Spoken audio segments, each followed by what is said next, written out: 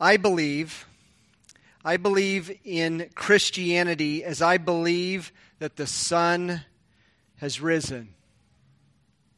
Not only because I see it, but because by it I see everything else, said one of my favorite professors and authors, C.S. Lewis.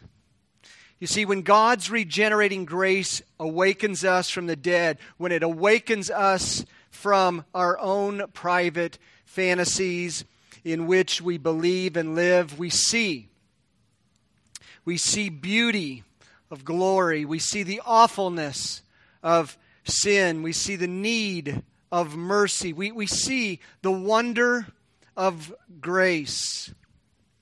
We see the privilege of suffering. We see the joy of serving. We see the hope of the new heavens and the new earth.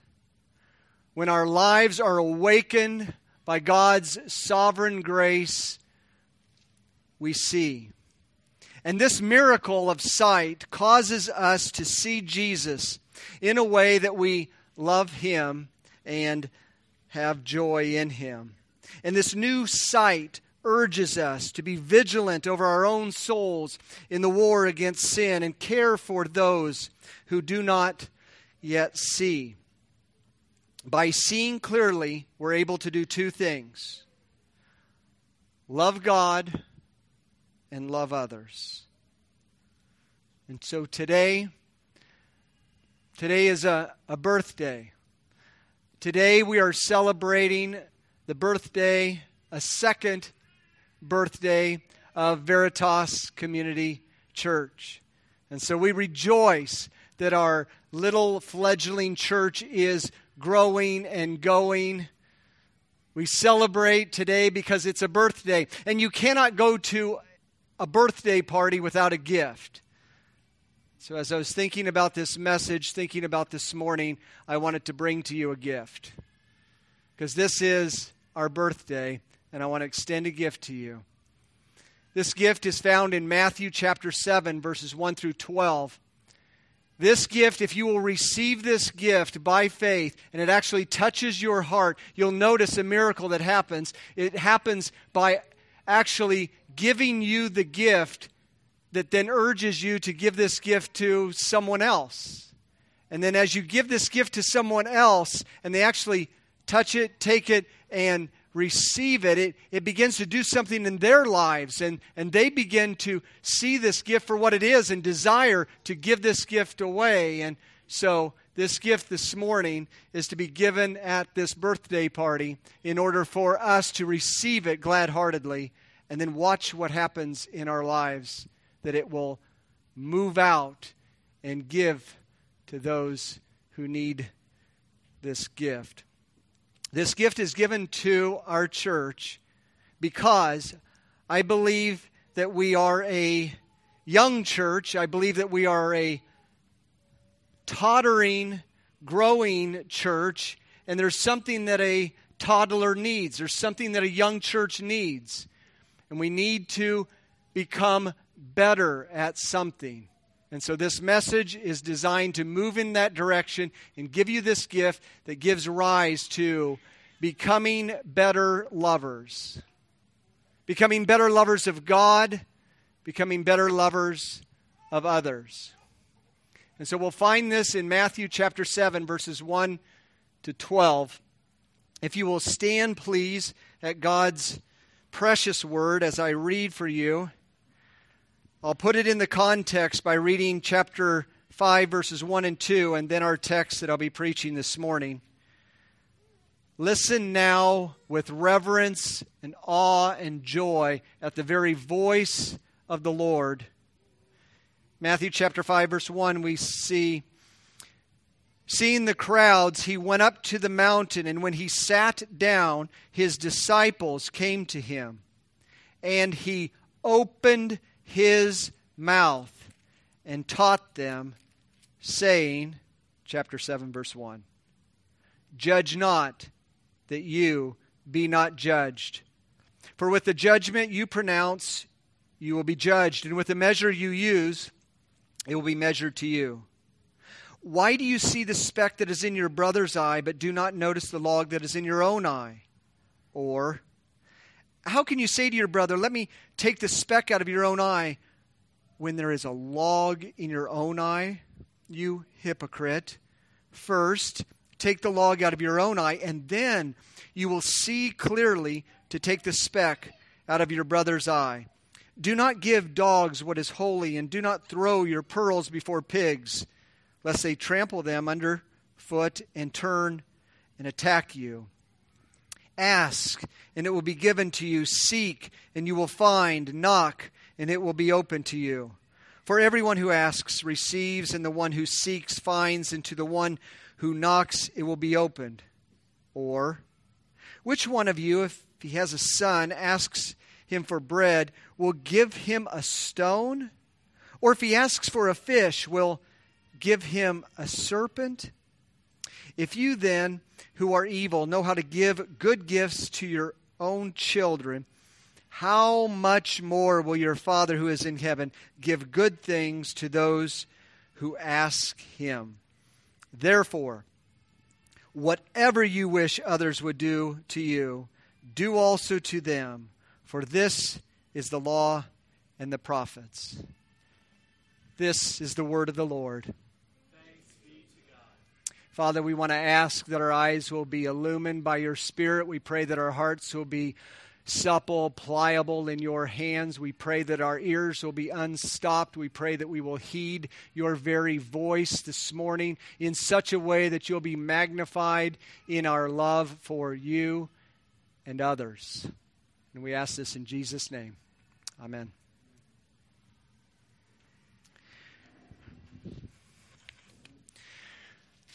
So here's the message in a sentence. Tried to work it out so it's succinct. You could write that down or at least think about this, on which I'll be hanging some thoughts and observations. Becoming better lovers requires heartfelt involvement in 4 activities. That's the topic, becoming better lovers. And the development of that, or the theme is, it's going to require heartfelt involvement from all of us. And it's involvement in 4 activities. Be repentant. Be careful. Be prayerful. And begin. Let's start off in the passage before us. Matthew chapter 7, verses 1 through 12. We saw that Jesus went up to a mountain and he sat down and he was talking to disciples. So those are the people in the congregation. They are disciples of Jesus. And he said these words to them. And he said these 12 verses, so to speak. And then he concludes it in verse 12. He says, therefore, or based on everything I just said. And then he summed up by saying, for this, referring back to everything he said, is the law and the prophets. The next time he says that is in Matthew 22, and Brian led us through that. And the summation of the law and the prophets, the summation of the whole Old Testament is, love the Lord your God with all your heart, soul, strength, and mind, and love others as you would want to be loved. That's what he's talking about in here. That's why I said lovers. We are to be lovers. And we are to grow as lovers. And so the first activity that will increase our desire and effectiveness as lovers of one another is found in verses 1 through 5. I'm calling this be repentant. That's the activity. He starts off by saying, judge not. So there's a sin in our lives. It's called judgment. Now, one thing that he's not saying, because when you read it, you go on to see that they're discerning. They have eyes to see, and they're discerning something that is hurtful and harmful and hindering in someone's life, and they're going in to try to pick the speck out of their eye. He's not saying don't discern one another. Have you ever had someone quote this verse to you? Stop judging me.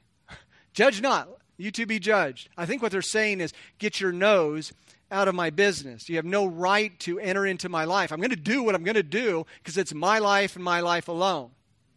It's not what he's saying, is it? But there is a judgment from which we need to repent.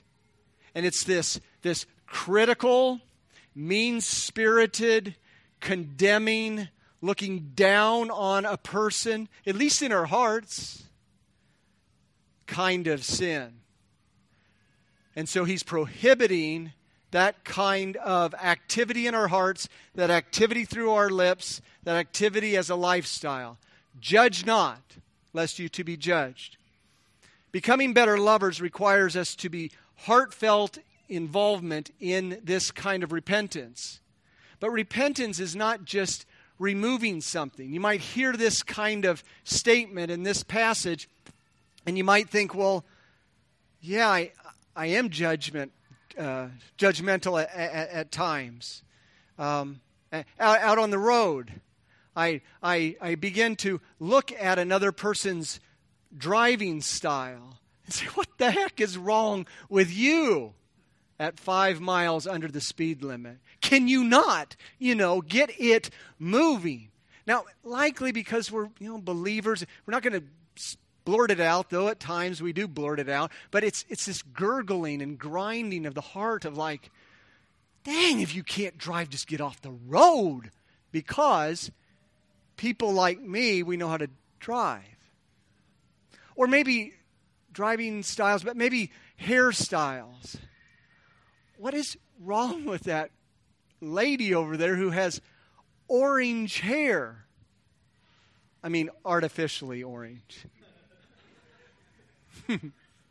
I mean, it's just, is she showboaty? Does she want attention? Does she want to stick out so people will talk about her? What is wrong with her? I don't know. Maybe she likes orange as a color. I don't see it in the Bible where that's too bad. Or maybe you look over and you see this man and you go, he's got to be involved in a gang or something, no skinhead. Yeah. Maybe he's got cancer. I don't know. I don't know what's going on in someone's life when I just glance at them. Judging the book by the cover, the proverb. He's saying, do not have that judgmental spirit, mean spirit that thinks that we know exactly what is happening and thus, as a judge, condemns them to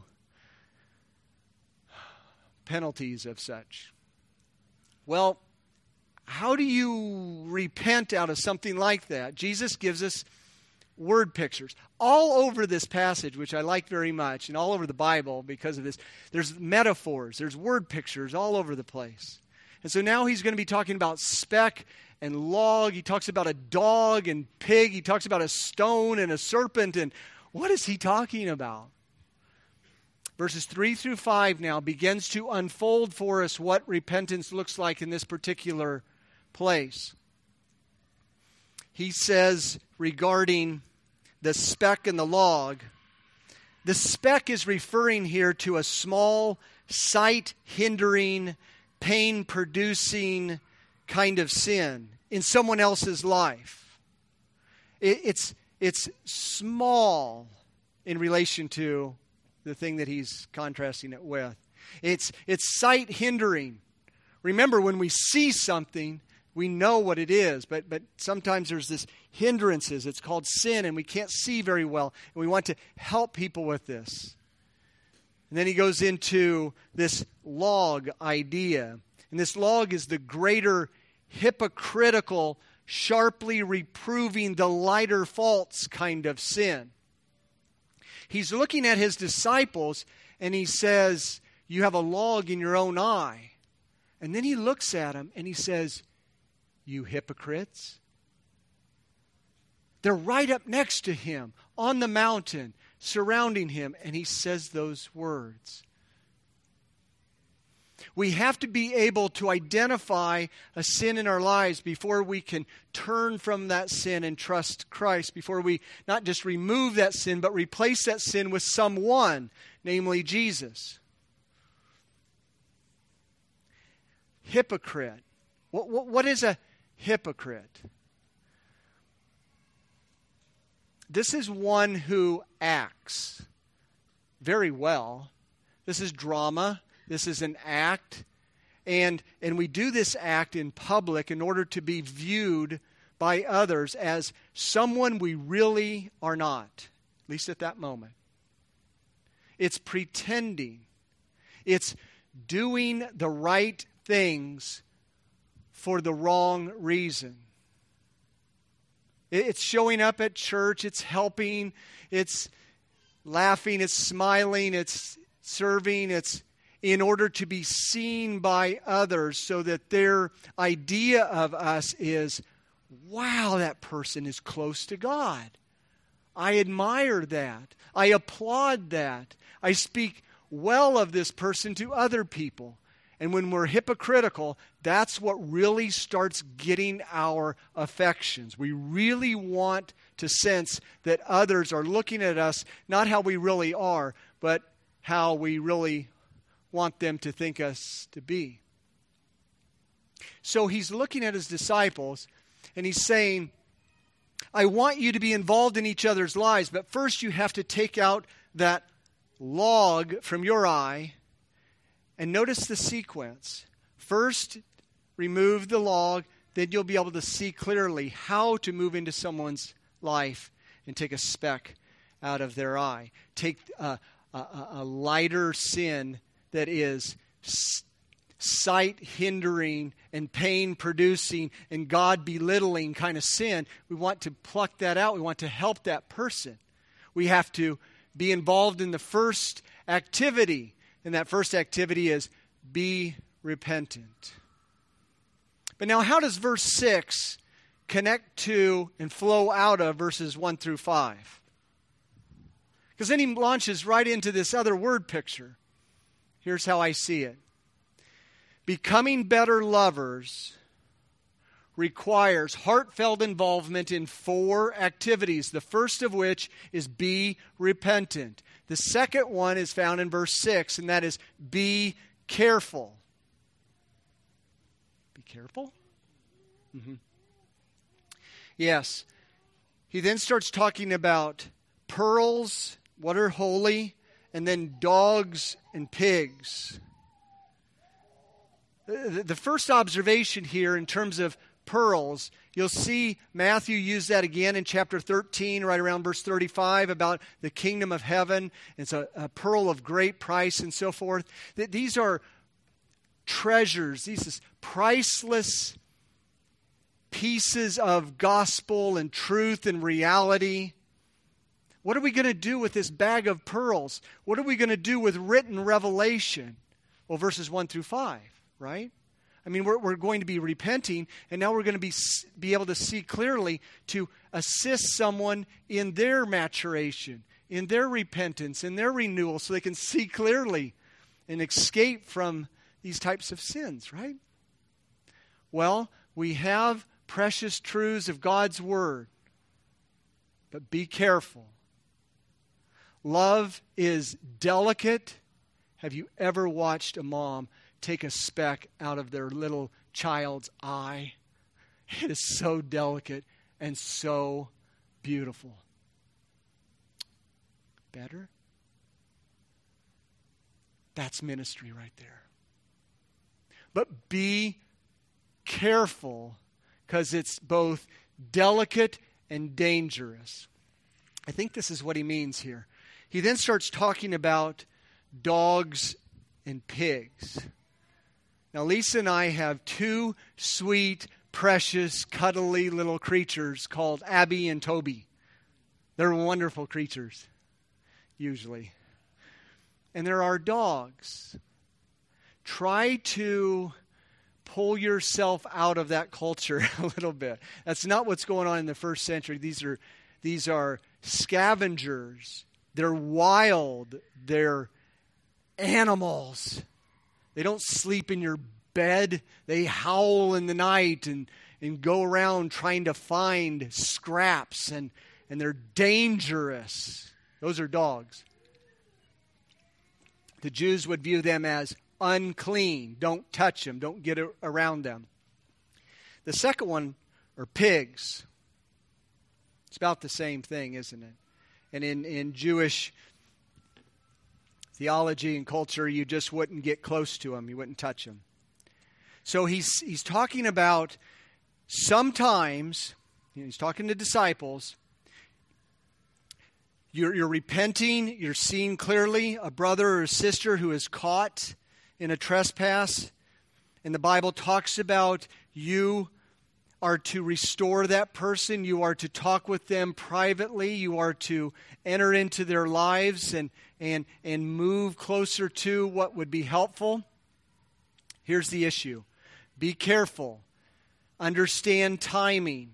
Even though you might see things clearly, even though you might be repenting, even though you might have good sight, even though you might understand Scripture in a certain place or in its totality, and you see someone struggling with sin, timing is important. You don't just launch into someone's life and throw out the grenades of God's written revelation and say, I don't care if you receive it or not. Because what happens? What does the Bible say there? They will take something really precious called written revelation and they'll trample on it. He has committed this to your care. You are a steward of these pearls. You're really going to just throw it down and let people trample on it? No, don't do that. And then after they do that, what do? Now they turn and they look at you. And then it's like, oh, whoa, wait a minute. And there's unnecessary suffering, unnecessary persecution out of that. They will tear you to pieces. So this is dangerous stuff here. This is courageous love. I get it. So be careful. 2 activities that we see Jesus giving to us as we are toddlers, as we are young and we need to grow in love, becoming better lovers. We're going to be active in repentance and then be careful. Then he shifts into 7 through 11. How does that connect? Then he goes into this seeking and door knocking and serpent and stone and fish and bread and what is all that?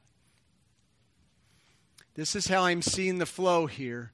So as you're coming out of, okay, I'm repenting, I'm seeing clearly, I see a brother or sister in need, and I got to be careful here, and where am I going to get the discernment necessary to see the timing necessary to come into someone's life and to speak the truth in love plainly, beautifully, compellingly, so the Holy Spirit will do His work in that person's life. Ask, and it will be given to you. Seek, and you will find. Knock, and it will be open to you. For everyone who asks receives, and he who seeks finds, and the one who knocks, the door will be open to you. Could it be that one of the reasons of ineffective ministry is we just go horizontal? 7 through 11 is profoundly vertical. This is the heartbeat of the entire passage. Gut 7 through 11 out, and then just start quoting the golden rule of verse 12 or pick up these other verses of get going with each other's lives would be disastrous for Veritas. So now it's be prayerful. We are utterly dependent upon God for life and breath in all things, particularly in personal ministry, particularly in something so delicate and dangerous as moving into someone's life with gospel reality. So we're to be prayerful, persistent prayer, utterly dependent upon Him, with promises attached to commands that motivate the heart. Do you hear those in there? This isn't just raw command. Ask. Okay, I'll ask. For it will be given. Seek, for you will find. Knock, and it will be open. All these promises are all over the place. Allow those promises to pepper your heart in such a way that it gives rise to, I really, really want to participate in this. Then he shifts it, though, doesn't he? And one thing I absolutely love about Veritas, yes, we're a toddler, yes, we're young, but literally, there's a bunch of toddlers running around here. They fall down, and moms and dads come over and pick them up and help them and hold them. And I look at this. Lisa and I have 4 precious adult children. And I know my memory is getting faint, and I know it's getting fuzzy, but I can still go back there and look at them and hear them giggle. And that's what he's doing here. Which one of you has a child who would come and say, Papa, may I have a piece of bread? Would take a stone and put it in a bag and say, here, open that up. It just sounds awful. Or a little sweet, Nora is 2, today or tomorrow? Tomorrow. Look at her if you want to look at Veritas. And watch her look at her parents and say, may I have a piece of fish? Does she like fish? She does. And JJ slips a serpent into a bag and says, here, sweetie, open it up now. That's just insane. Why? Because God has built it in such a way in Krumloff's life that we see glimpses of the Heavenly Father. And then he says, now look at that, and then it's an argument from lesser to greater. He says, how much more? We've got to get the octave way up there and out there to see the Heavenly Father to His children who are toddlers. They just turned 2 today. Do you look at Him like that? Do you talk to Him like that? Abba, Papa, may I have? And what will He do? He's not going to trick you. He's going to lavish you. He's not stingy. He's generous. He's not out to make you feel stupid and not wanted and shameful. He loves you. He loves you. And so coming out of 7 through 11, be prayerful. We now can start moving into these activities more. Be repentant, 1 through 5. Be careful, 7 through 11. Be prayerful. Receive all that God is for you in Jesus. Those are 3 activities that if I said, here is the word of the Lord, thanks be to God, now we'll sing one last song and we are dismissed. It's close, isn't it? It wouldn't help you, would it?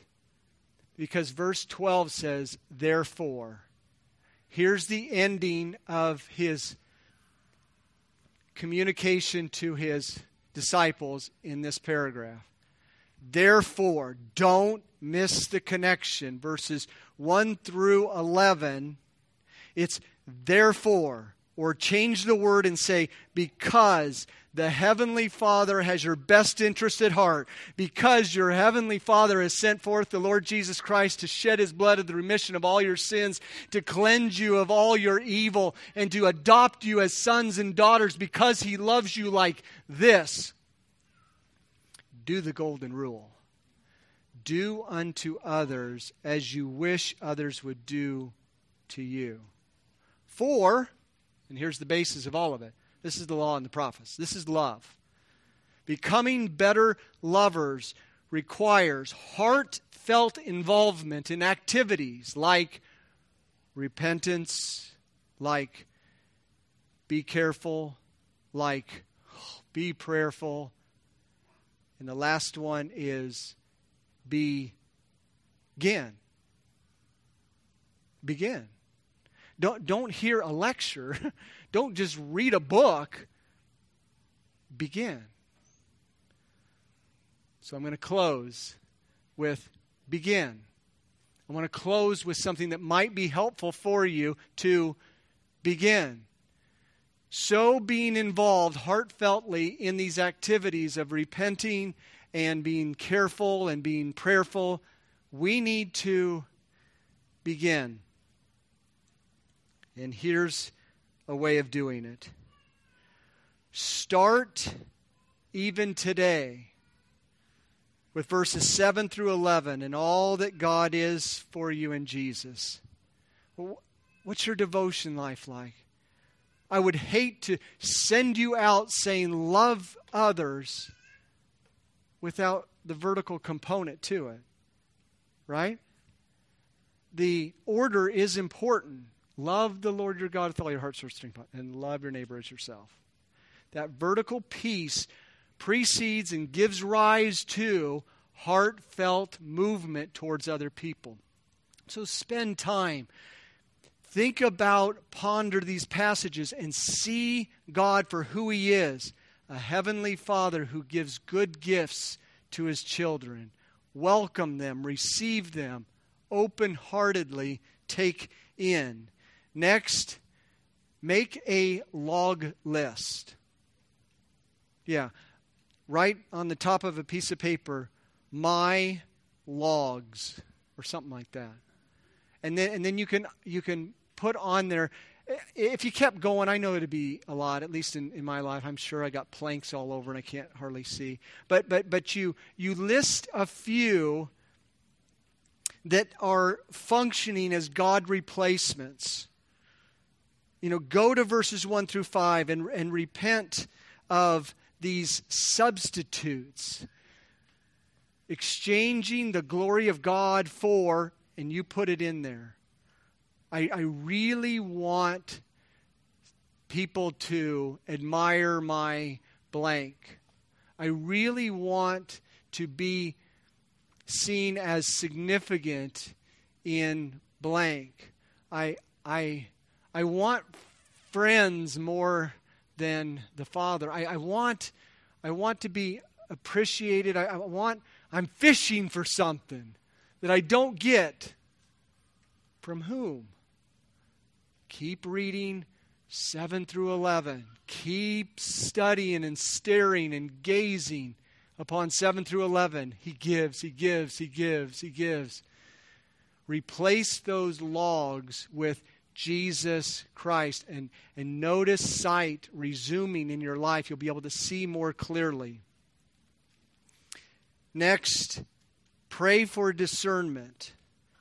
We now need to take things that God has given us. Remember, this is a gift as a toddler receives. And now you're going to have this gift and you want to give it to someone else. So pray for discernment. Don't use verse 6 as, I can't reach that person because he's just a dog and a pig. Maybe at that certain time, yes. But keep praying and keep looking and then move in enemy territory in a way that is dangerous, but then it's going to be delicate and you move into their lives. And lastly, create a wish list. So if you've got a page, maybe on the left column it's logs, and then the right column it's wishes. Why do you suppose Jesus used the word wish? It could be translated desire, but wish. Do you see what I'm saying here? Where we're taking a self-love and using it as a measure for other love. I want to be treated like this. I wish that others would do this. So you close your eyes and you make this wish in your imagination. When I have a sin issue, when I'm struggling with my thoughts, my desires, and they just are, I'm disoriented. What do you want?